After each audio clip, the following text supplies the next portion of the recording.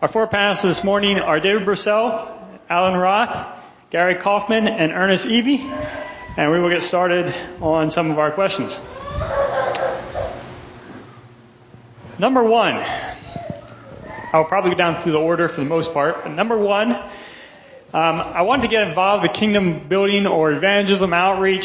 I don't know where to get started. What resources or activities, places I could get training for this type of work? I will leave it open to anybody that wants to answer these. If you don't all talk at once, so kind of watch, make sure nobody else is talking.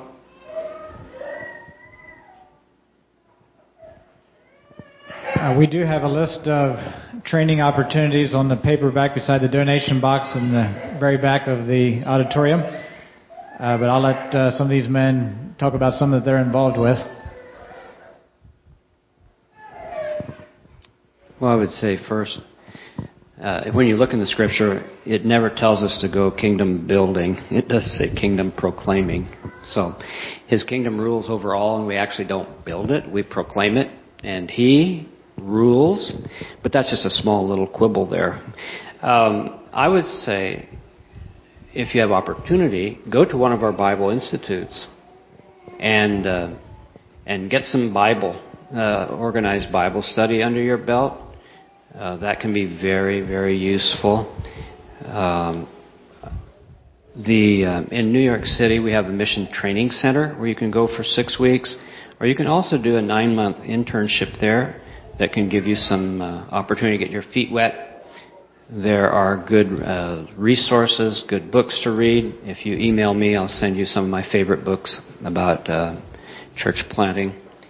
Unfortunately, I don't know that we really have a good vehicle designed yet within our circles specifically for training people in church planting. And it's hard because it doesn't happen overnight.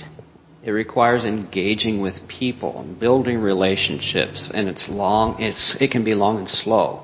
So that makes the training component much more challenging. The Church Planters Forum and Retreat that's held each year at Penn Valley, several days of people interacting, of input, and so on, can be very useful. That's a start. Yeah, I was thinking the same thing. I was going to avoid this question because, of course, that is the big need in our circles. We don't have training books, videos, those sort of things that are churches that are growing or that have been very good at growing. Yeah, they have lots of that. That's where they focus. And we have focused on preserving what we have. Now, I'm talking as a conservative Anabaptist. I know there's all stripes out here. Is that we have not wanted to lose what we have, and I'm not ridiculing that. There's a lot of value there, but we have focused so much on that. It's been pretty much to the exclusion of reaching out and bringing other people in. I did want to share, this is something I learned just a couple months ago, and to me it was sort of what he was sharing about somebody saying, I assume every Muslim I meet is open until they prove me otherwise. It was kind of like one of those sort of moments. I was at a little seminar, and a brother from Lancaster County was sharing how he had brought this Chinese man to Christ. He was actually visiting up in Boston and was just witnessing on the street. And he approached these Chinese people and he said, I wanted to ask you, are you a Christian? And there was a group of them, and 3 of them said no, and they walked off. And then there was another one who went a different direction. So he followed up with that one and said, I just want to ask you, are you a Christian? And from there, it actually he was able to invite the Chinese man over for a meal and then to a Bible study. And this man was just recently baptized. He went from being an atheist from China to now being a kingdom Christian. And I was sort of stunned. And after the seminar, I went up to this man. I said, "You mean that was your approach? Are you a Christian? You found a convert by that?" I mean, that seemed to me like the dumbest approach. I've never heard of that. Are you a Christian, you know? But it actually, when I asked him about it, there was a plan behind it, because the person is going to say either, yes, yeah, I'm already a Christian. Well, then the follow-up was, oh, great, I'd like to invite you to a Bible study. And then if they said no, then the follow-up was going to be, would you believe in Jesus Christ if I could prove to you beyond a reasonable doubt that He is the Son of God? Now that's a pretty big challenge, but that was the approach. But he never even got to that part. That's as far as he got is, are you a Christian? And the Chinese man said, no, I'm not, but actually my grandmother in China is. And then they got to talking and all that. So for me, the lesson from that was talk to people. I mean, don't feel like, man, I've got to have the perfect thing, because that's in my mind. I'm thinking, yeah, I've got to have a really good line, you know, and yeah, just going out in faith and talking to people. I mean, actually, there was a reason thing behind it. But, yeah, too often we're just afraid, well, I don't know what to say. And so we pass up an opportunity. And here's a guy from just a stark atheist is now a kingdom Christian. If you want to start somewhere, and you have internet access, churchplantersforum.org. Starting, I think, 7 years ago, all the sessions have been recorded. That's another good place to go to if you want to, at home, start getting a passion for that kind of thing. And Alan Roth mentioned his list of books. They're on that website as well. So you can go there to the resources tab and find his list of books. And I think we greatly underestimate the power and the willingness of the Holy Spirit to teach us as we go along. You know, you think about those early Christians. Okay, how many videos, books, seminars, and classes did they have? And you say, well, some of them got to walk with Jesus for 3 years. That's pretty impressive. It is. But most of them didn't. And so, you know, the Holy Spirit has done this before. Been there, done that. He's got 2,000 years of experience in church planting. And He's still very available. And the other thing we underestimate is what David here has pointed out. The importance of talking to people one-on-one, being proactive. That's right where it's at. Because no matter how many courses and videos and classes you take, if you don't engage people in this great topic of Jesus, you won't get there. Unless you're only going to draw off people from other churches who are dissatisfied.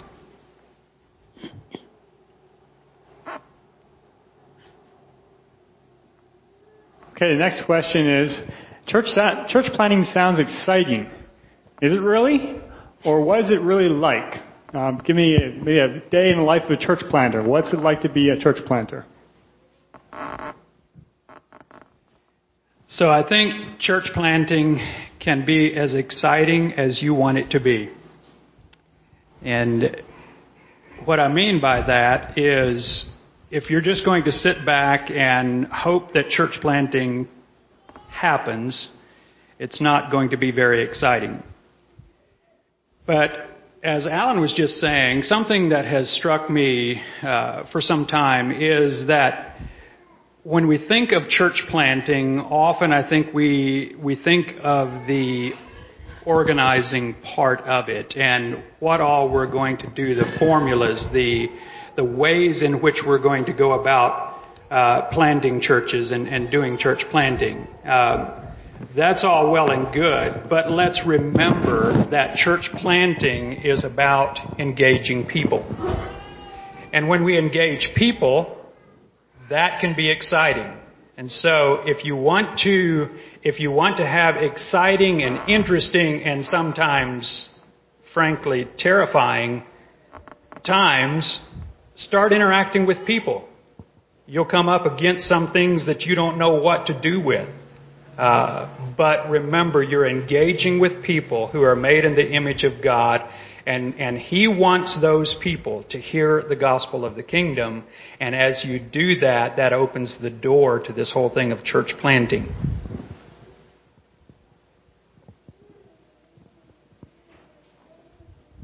So, church planting is mostly hard work.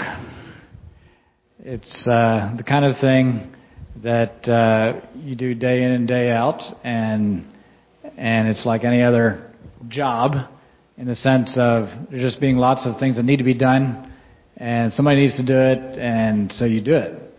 It's also hard work in the sense that many hear and few are chosen.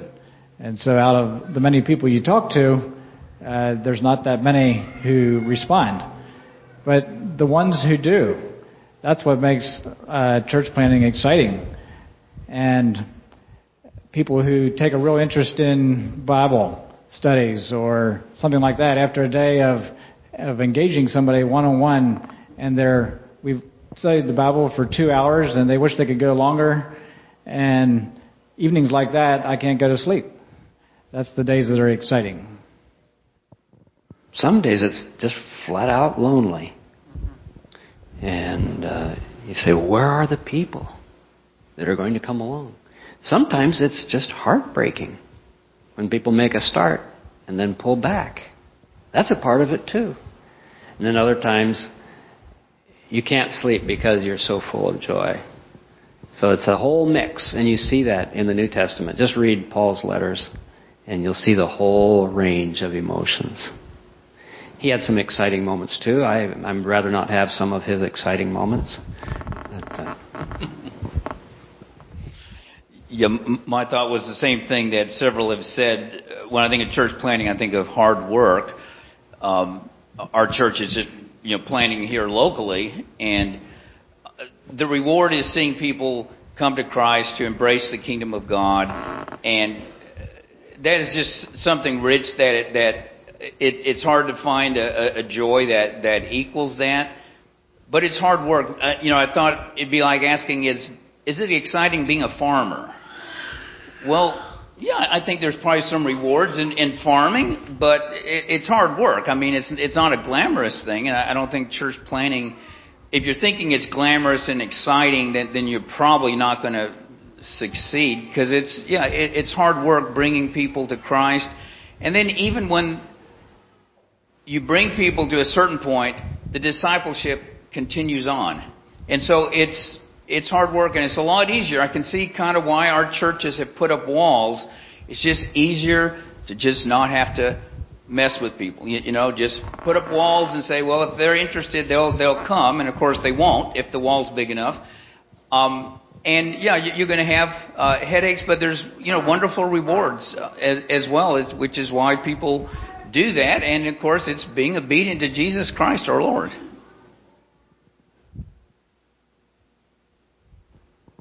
Okay, the next one I had, a number of people gave me a question along the lines of this, and I'm going to kind of paraphrase a couple of them together.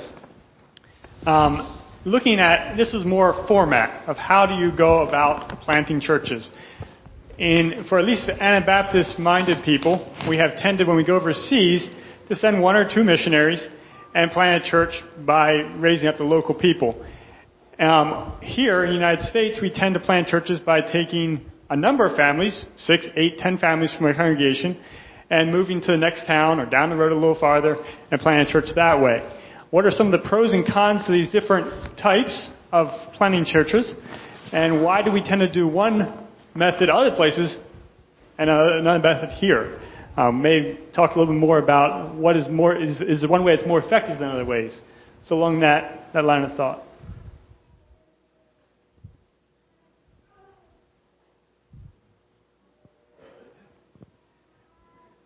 Some of the things I've thought about as it relates to this question, and we've been involved in both models in some of our endeavors over the years.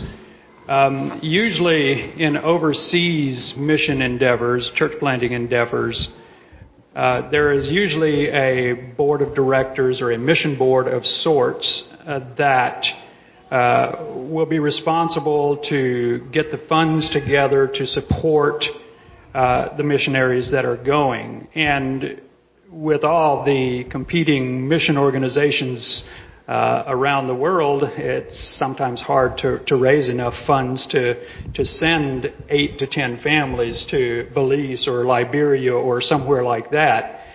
And the other thing is that when a missionary or a church planter is fully supported, to where he can focus all of his time and energy on just that, it does give more opportunities for the church planting endeavor to really be more focused. Whereas here in America, that's usually not the case. And I'm not sure why that is, why we couldn't put together boards to send just 2 or 3 families and then support them in that work. It's just something that is not done very much here.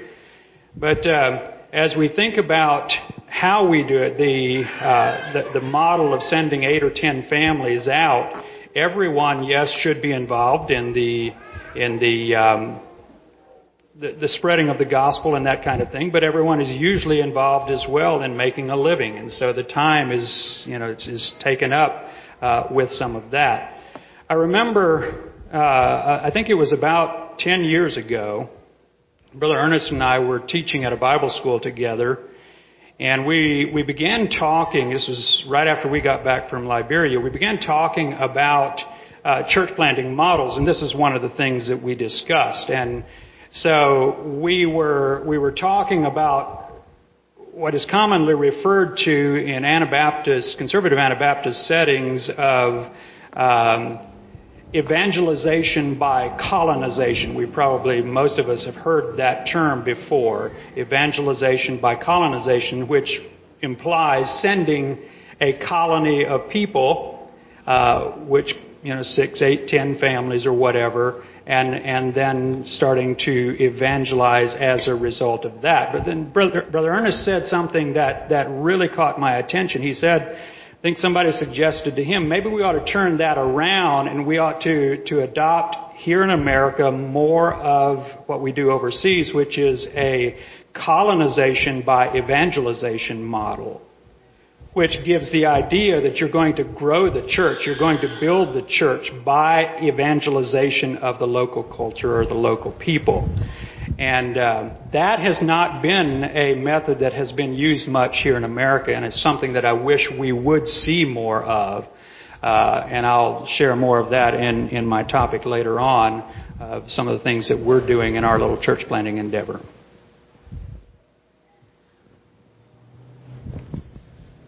And I agree with that, and I would say that you have to figure out what your focus is, what your purpose is. Are you going to spread out the salt and light across the nation? If you're getting too many people in a pile, it is good to spread that out. And there's maybe people that can function in a swarm model that wouldn't be able to function as a team of 1 or 2 families, but they could function in a bigger group. And so it has to be clear from the beginning which one you're going to go after. You're going to go after the swarm model and then expect maybe other people that are interested in the vision to move in and start the colony, or are you going with this model of growing the church from the local population? Yeah, I think it can work either way. When I looked at the question, I thought colonization isn't necessarily a bad thing. It depends what you do when you get there. Mm-hmm. I've seen groups of Mennonites where 8 families have moved somewhere and they don't do anything. They do the same thing they did back here in Pennsylvania. And, yeah, they get a few people who come in because of curiosity or something like that, but they're not really actively evangelizing. And then other ones, one that comes to my mind is, and probably a lot of you know, the group out, is it Caldwell, Idaho, right outside of Boise? A group of German Baptists moved there. It was probably a colonization, I think about 8 families. But they're doing all kinds of things to reach out, and they're growing. They're having a very active and fruitful ministry there. So it's the difference between, do you have people who are wanting to reach out, and in that case it's helpful to have those 8 families to give you support, or are you just going to be there and do nothing and then wonder why people don't come in.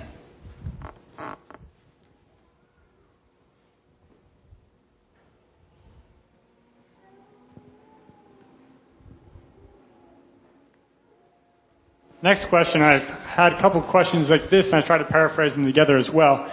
But it goes along the line of my church isn't very supportive of outreach, of bringing people into church. Maybe it's because they're scared of who's going to come in, the problems that are going to come in, don't know why all the reasons are. But my church is not very supportive. They have not forbidden me from participating in kingdom work. But it's kind of something that's not, you can tell they don't really approve of it or they're scared of it. Should I continue on in my local church? Should I find another church? Is there some way I can help in my church to get on board with this type of outreach work? Or what should be my response here? Well, I would think that at the very beginning you ought to pray, and pray a lot, and fast. And ask God to give you direction. From a pastoral point of view, pastors, especially those who have to make their own living, are so overwhelmed with all that there is to do. And then to think of bringing in more work and more needs when you're already tired. Sometimes that can be interpreted then as, well, they're not really interested in outreach. And I would say, too, really the great shepherd, the chief shepherd, has already said we're supposed to do it. It's a matter of how we go about it.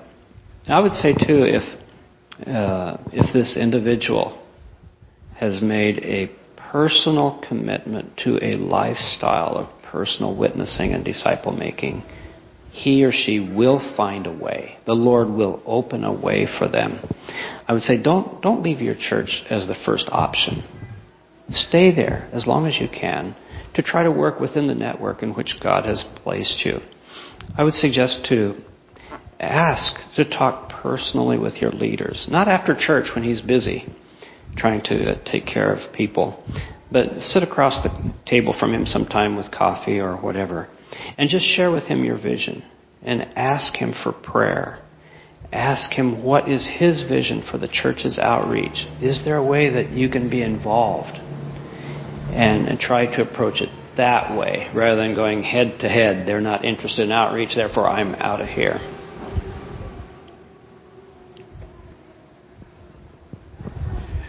Evangelists by nature usually are passionate. And they look for ways to take that gospel of the kingdom out.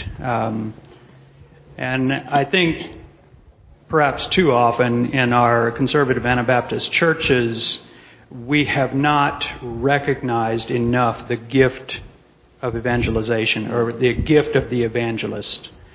And we have perhaps tended to look at evangelists with more of a critical eye sometimes because they are so passionate and they have all these big ideas about how to reach out and things like that. So I think if we could recognize that God, He gives the gift of evangelization to people, and if we as churches could begin to recognize that, let's utilize that gift. But on the other hand, I would say that evangelists, just like any other calling, need to be humble. And we need to recognize that humility across the board in whatever we do. Everyone needs to recognize that this is God's work. We're doing it for Him. It's not about ourselves or anything like that. So I think if you have the gift of evangelism that God has given you, be humble about it, and as Brother Allen said, go to your leaders in a humble way and share your passion with them, and pray that God would open up possibilities from within your own church to do that. I think that would perhaps open the eyes of some of our leaders and those who are looking on to the great need for the gift of evangelism that God has talked about in His Word. A couple of months ago, we had a speaker at our Church Planners Forum who was talking about his role as the lead pastor in their church and how that there was a request came to their church to send a brother to Greece, and he just felt they were too overwhelmed. They had too many things going, too many things coming up on the horizon. There's just no way that he could manage this, and so his thought was, well, we just can't do it right now because we're just so busy. And after the meeting was over where they discussed this, a couple of lay brothers came to him and said, what if we would do this? What if we'd help this fellow get to Greece? And you can keep on with your work. And it was a brand new idea, but he liked it, and the Holy Spirit was working in his life, and he blessed them, and they were able to do that. That was Brother Dean Taylor. And so sometimes it's just making ourselves available, offering. And, well, it won't always turn out that way, but there's nothing wrong with trying it. Yeah, I like what the brothers here have said, that I would be very slow to just accept that, my church just doesn't want to outreach. I think there are some churches like that, but like Alan suggested, maybe the pastors just are overwhelmed, or Gary mentioned, what is the attitude of the evangelist? Are you being just running ahead of everybody and being brash and all of that? And so it may be you may be interpreting my church doesn't want to reach out to others, and maybe it's something on your own part. But I think if I were in a church that just absolutely we do not want to reach out, I think there are some churches like that. Like I said, I'd be slow to conclude that that's the problem. But if that is, I myself would want to be obedient to Jesus Christ and find a church that is eager to outreach. But like I say, the options that they mentioned, explore all of that first to be sure that's really the problem, because maybe they don't know how to do it and they're kind of afraid and all of that. And if you're approaching it humbly, and rather than as a confrontational thing, you may find that actually they'll get behind you. I remember a brother a few years ago saying that he hears people talking about their church won't allow them to do evangelism and outreach. He says, if your bishop won't allow you to pass out martyrs' mirrors at the truck stop, have him come talk to me.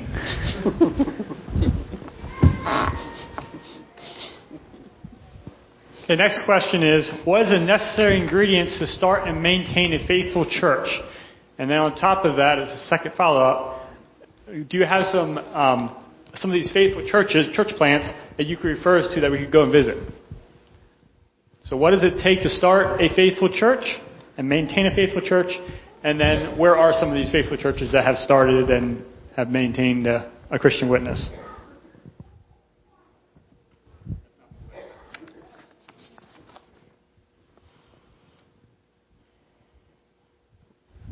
Well, obviously it takes faithful people to start faithful churches. It has to start there.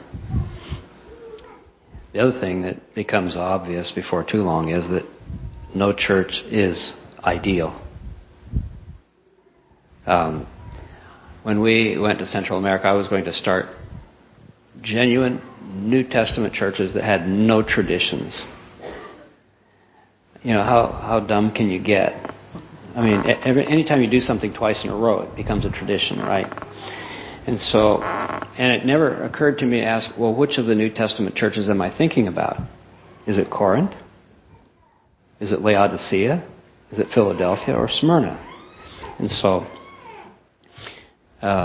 churches are never going to be measuring up totally to our ideal. And I'm not downplaying the importance of attempting to be faithful or being careless or anything like that. But obviously it first takes faithful people who have the courage to point people to Jesus and to His words and to live it out in front of them and to call them toward it. That's to get our discussion started here.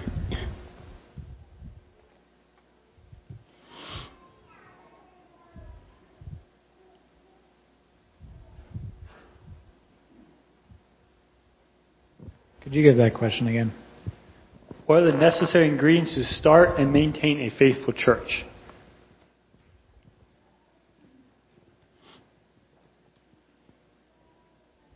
So I'll branch off of the faithful people there that you were talking about. Here's some basic ingredients for anybody that wants to work anywhere, whether it's church planting or whether it's evangelization or discipleship or whatever. People need to be able to work with a team.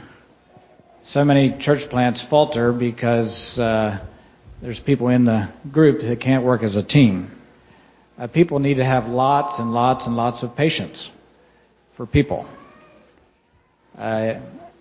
People need to have some basic guiding principles for how to instruct others in the Scriptures, and maybe have some experience in instructing others in the Scriptures. And the way you get experience is to start doing it. Just basic responsibility, being willing to do things for the Lord that nobody ever sees. I would say those are just some foundational things that every person needs to have if they're going to be effective as a faithful person. And I'll let somebody else branch off from there.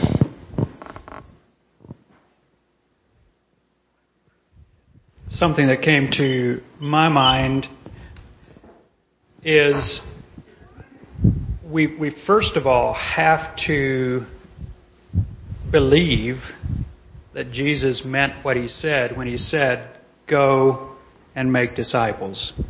We must believe that. That must be at the heart of church planting. And discipleship making or disciple making can be tough work, and it takes perseverance, it takes diligence, it takes a lot of prayer, it takes a lot of wisdom from God to make disciples, and that's ultimately what we're doing when we're planting churches. Is we're making disciples, we're discipling people into the kingdom. And so I think perhaps if in some of our church planting endeavors we would think more about the Great Commission as we do it, rather than just we want our particular branch of Anabaptism or whatever to expand, and that's what we're looking to do. Rather than that, we would look at the Great Commission and try to figure out ways then to make it practical where we are, to make the Great Commission practical. Sometimes we get ideas of what we want to do for the Lord, whether it's in a city or in a country or whatever, and we go in there with this idea of how we would like this to look. And in order to make it look that way, we have to bring people in to make that vision happen. What if a church would convert some people, find out what their talents are, what their gifts are, what their passions are, and then help them establish their ministry? I think that's what I've seen outside of our kinds of churches, of people who start evangelicals and so forth. They will convert some people and then figure out what these people have to contribute, and then form a ministry around that. So there's a number of churches that are considering offering internships. Jason at his church in Hamilton, Ohio, is offering some internships. We're just getting ready to start that in State College. There's a church in north central Pennsylvania, Bradford, Pennsylvania. Kevin Groff is the contact person there. If you go to our churchplantersforum.org website, you can see those listed there. A few years ago, whenever I was interested in getting involved in church planting, I wanted to go somewhere and experience it first before I moved somewhere myself. So I went to a church that was located in a city and said, could I be an intern? Could I be an apprentice here for a couple years? They said, well, we haven't done that before, but perhaps we could arrange some things to make that happen. So they didn't have a program as such, but they were willing to do that, and it's possible there's a lot more churches that would be willing to do that if you just asked them. But I found it very helpful to go there to that church in the city and just experience some irregularities Well, I remember one Sunday morning we had two people in the church that got to arguing with each other after Sunday school right in the open meeting. And this went on for about 2 or 3 minutes, and I was watching the pastor up front to see how you handle situations like this. And he handled it very well, and that's just one example of the kinds of things you can experience with watching how somebody else does it first. The one in Hamilton, we do have, you can come as an intern. I'm also offering some shorter term stuff, a weekend exposure just to, if you haven't been to the city before or an urban area and you'd like to see what it's like, you come in for a weekend or a week. So if you want something shorter, we can do that there as well. But yeah, a lot of times there are places you can go, and if you need some help, talk to anyone up front here. We can probably get you linked up with somebody to get some exposure. So there are some options there.